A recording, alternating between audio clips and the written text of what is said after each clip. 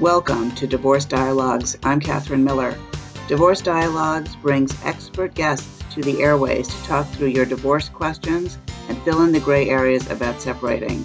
From thinking about divorce, to how to behave during divorce, to what to do after, this is Divorce Dialogues.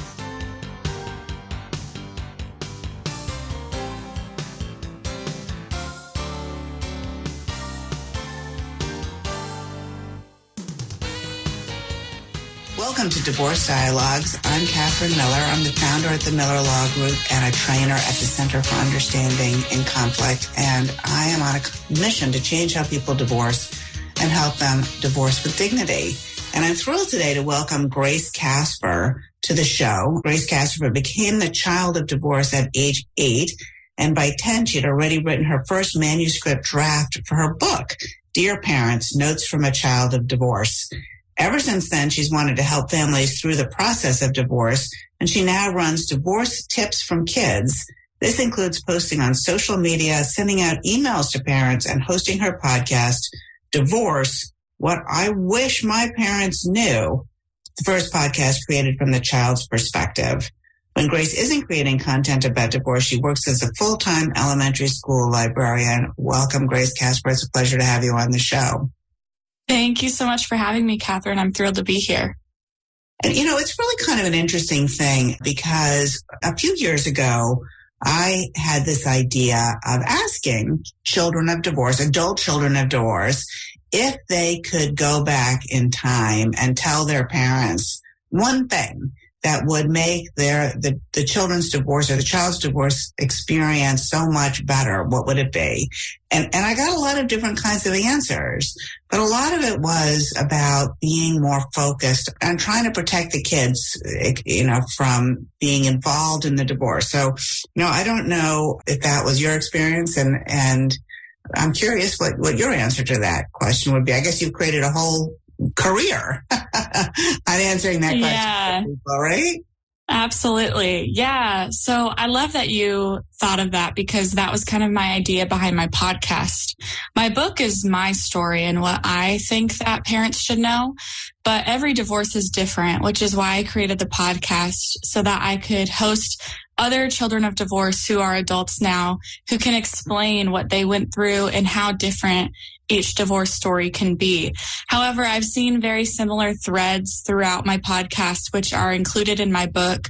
And a lot of them have to deal with parentification, alienation, and feeling like they're a messenger between both parents. So I definitely think the theme that you were mentioning of being, not involved in the divorce is kind of maybe the best way to say it, because kids just want to be kids. No one asks to grow up quicker than their peers. No one asks to be a mediator between their two adult parents who have fully formed brains. And so it's definitely tricky to be a child of divorce if your parents are doing those things to you. So, yeah. So what is your answer? In your book, when you go back and say to your parents, hey, this is what you could have done different, how would you, if I asked you that question, what would you have answered at the time? That's a great question. I think it would be a long-winded answer that I would take more than 23 minutes to answer. But to sum it up, I would say to my parents, remember that me and Jack, my little brother, and I were just kids. Even though we act mature, even though we listen to you, that doesn't mean that we want to solve your problems or we want to be the source of your happiness. Jack and I felt like we really had to be our parents' source of happiness and make sure that when we're going to dad's, that dad feels happy and loved. And then when we go to mom's, make sure that mom feels seen and loved. And the love has to be split equally. And if there's any signs of favoritism, then that would not be good. And so I would just say to my parents to take the pressure off of the kids and even explicitly say to them, you're not responsible for mommy's happiness or you're not responsible for daddy's happiness. You know that, right? Like your only job is to be a kid and to worry about your homework or, to have fun with your friends. It's not to worry about if mom's okay post-divorce or if dad's okay post-divorce. Grace, those are really poignant words, I think, because I think so often kids are sort of a commodity, right? Like that they're sort of in the middle and without thinking about the impact on them and how it then makes the child or the kids feel like they have to be so careful with their words, with their time. Is it fair? That, mommy gets Christmas this year and, is dad going to be okay? Or the other way around, on Thanksgiving or, anything like that. And, every adult wishes that their parents did something different, divorced or not, right? Like, so we all have something, we weren't thrilled about in terms of how our parents raised us. But the divorce has become such a monster event in people's lives that it's really hard not to have a lot of feelings about how that went or could have gone differently. Yeah. And I like to tell people that my parents never intentionally made my brother and I feel responsible for their emotions. It was just something that I think kids of divorce easily pick up on because it's side comments that they would make where they really didn't mean to put pressure on my brother and I to take care of them emotionally. But it was just like, oh, it's hard for me when you go to dad's house. Like, I get lonely sometimes. You don't need to tell your child that. You can tell your sister that or your friend that or your counselor that, but your child doesn't need to know those things. And so I hear a lot from my guests on my podcast that when their parents would volunteer information about how they're doing with the divorce or why they got divorced without the child really asking for that information, it was really hard for that child to hear that and then think to themselves like, okay, what do I do with this? Do I bring it to dad? Do I bring it to mom? I don't think so. So I'm just going to stuff it down and I'm going to hold it and I'm going to take care of it and I'm going to make sure everyone's okay. I find that a lot of children of divorce see themselves as these peacekeepers, okay, I just got to make sure everyone's okay. And it usually kind of lands on the older child as well. They make sure little siblings are okay. But I agree with you. I mean, it's not just divorce. I see parents that are still together I have friends whose parents are still together and they feel even the same things of maintaining their parents' happiness. And so I think just drawing safe emotional boundaries with your children are super important to maintain that child-parent relationship so that there's not resentment later down the road.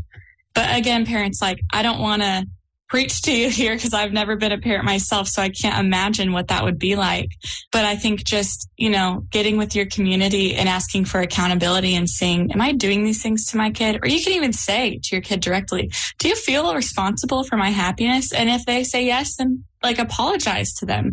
And it's okay to apologize as a parent. There were times where my mom apologized to me and that was so refreshing for me to hear oh, wait, yeah, you're human. You're not as a kid, you idolize your parents. You think they have it all figured out. And then when that's dismantled and you realize wow, you're just a human. You didn't know what this would be like. You didn't know how to go through this, perfectly. You're going to mess up. And so I think just acknowledging as parents, you're going to mess up, but that's okay. It's how you respond to messing up. That's really going to form your child. And in fact, if you didn't mess up, then you'd be teaching your children that they were inadequate because we all mess up, right? And so Totally.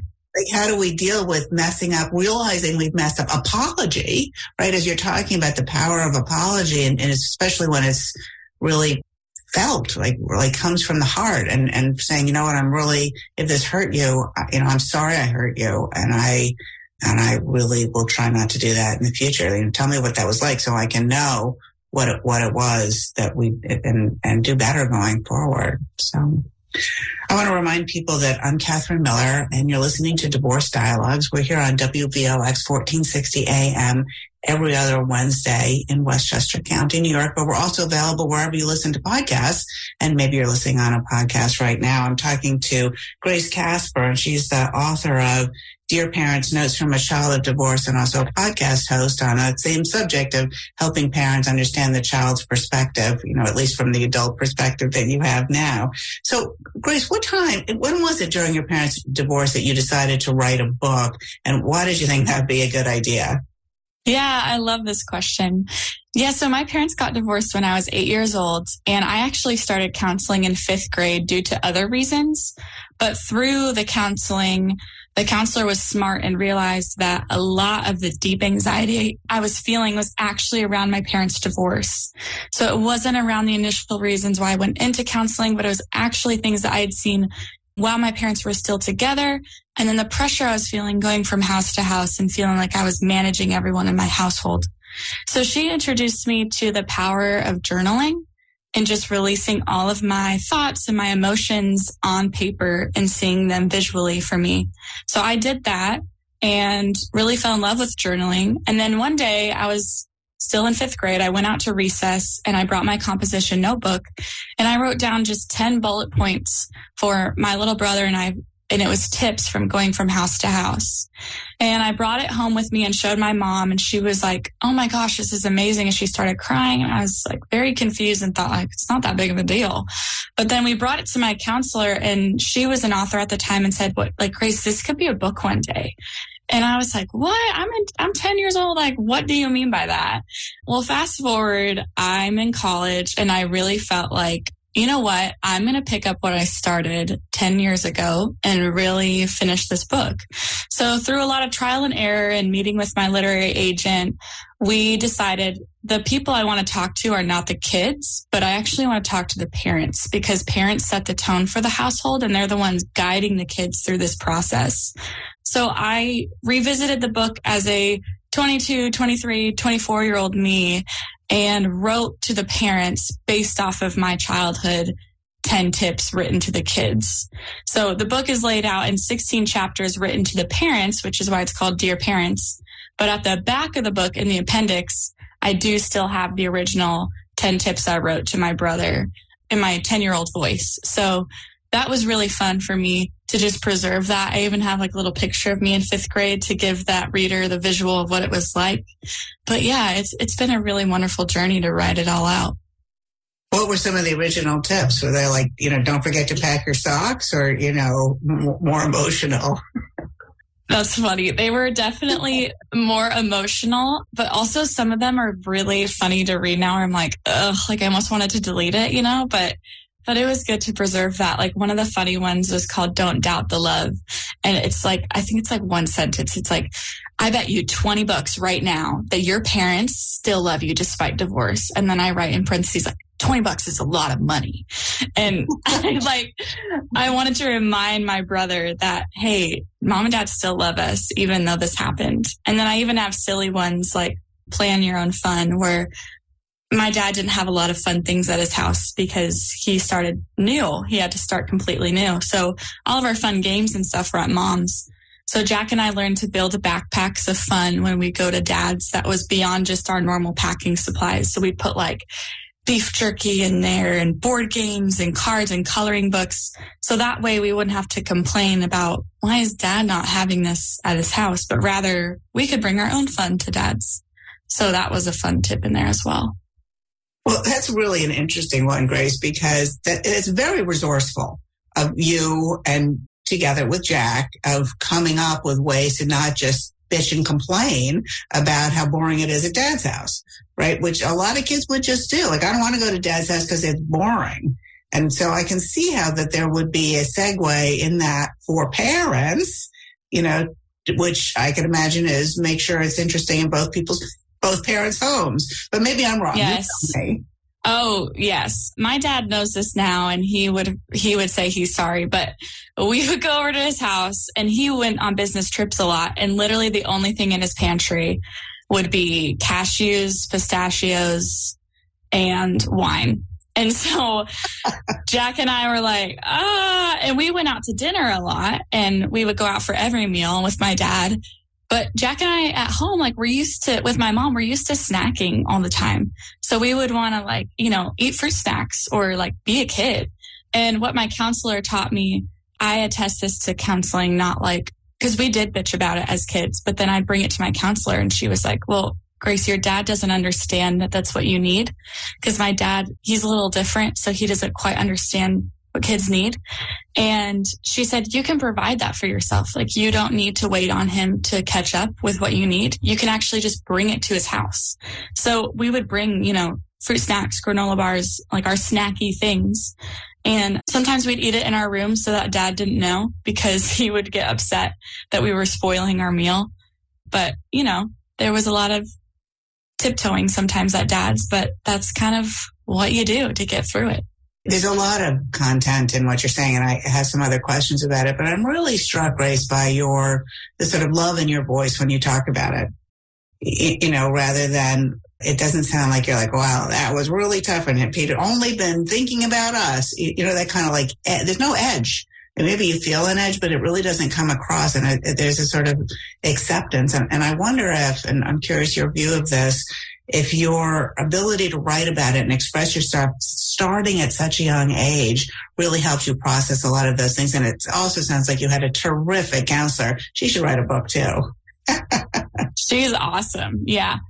I love that you said that, because it's actually something I've been working through, especially speaking about him publicly, and my mom too. It's weird when you speak about two people that are their own people, and I don't ever want to defame their name or make them feel bad for what they did, because they're just human. But as a kid, oh my gosh, I had a lot of rudeness in my tone, and I would get so angry and I would cry. And I had fits about the way that my dad would treat us or the way that my mom would treat us. I definitely experienced those things. But I think my resolution now comes from my freshman year in college, when I had this experience where I actually learned to forgive my dad.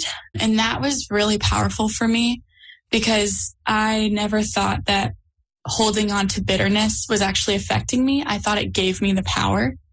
And once I released that, it wasn't that I was releasing him from what he had done, but it was just releasing myself from the bitterness and resentment. And I just felt lighter. And I had no idea I was holding on to all of this baggage until I let it go. And I was like, wait, is this what it feels like to just let it go and like actually not hold on to this and think that that gives me the power? Because it didn't give me the power. It was actually hurting me. So after I forgave him, it actually enabled me to revisit my book. So I actually didn't revisit my book as an adult until after I forgave my dad. I think that was really crucial to writing it in a way that honored him and honored my mother as well. So one of my favorite expressions is that holding on to resentment is like swallowing rat poison and hoping that the rat will die. I think that what you're talking about is a real example of that, and how freeing it was, and how freeing of your creative spirit it was to let go of that bitterness, to use your words. Absolutely. Yeah. So how else did you manage to make some of the tips in the book that you started as a child into actual tips for parents? Yeah. So one of the things that my agent wanted me to do was to really think about what parents would need. So I wrote the tips based on the 10 tips I wrote as a kid, but then I also expanded upon it, looking back as adult me and realizing, wow, like I was actually parentified, and wow, I actually didn't like that. I met so many girlfriends of my dad, and I wrote about dating in my book. And so that was really helpful to revisit as an adult and get that mix in there.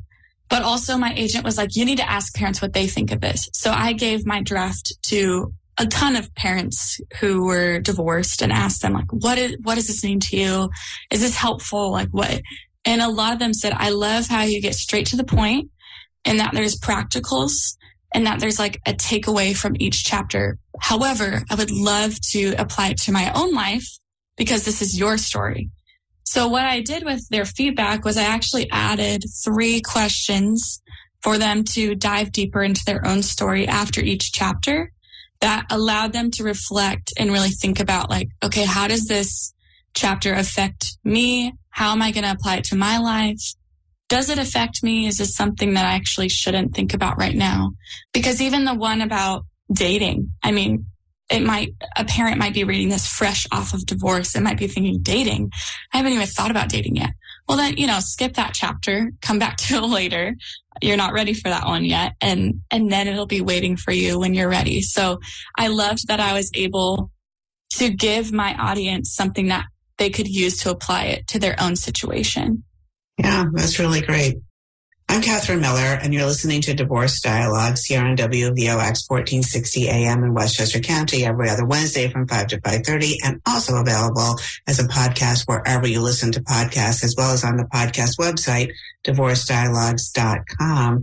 And Grace Casper, the author of Dear Parents, Notes from a Child of Divorce, and podcast host of your own, how can people learn more about your book or hear your podcast or more about you if they're interested? Yeah. So you can find me everywhere at Divorce Tips from Kids. I have a website, divorcetipsfromkids.com.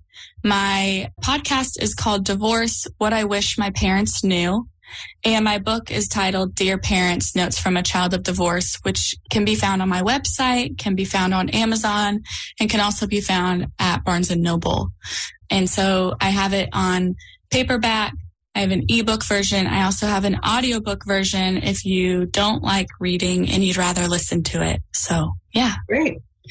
So, I'm a divorce lawyer, and I'm actually not the child of divorce, but I am a divorced parent, although my children are adults now, my children from my first marriage.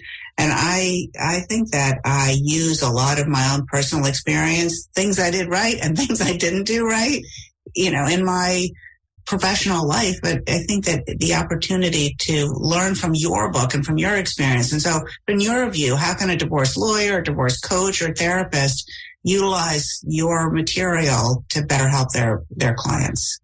Yeah, I've actually been talking to a lot of divorce lawyer chapters within the nation over Zoom calls, and they've really found to love this resource because it gives them insight into what the child is going through. So if you're a divorce lawyer and you're representing this adult who has children at home who are worried about what's happening, you can actually attend to your client better with this book by saying, hey, I've read through this book.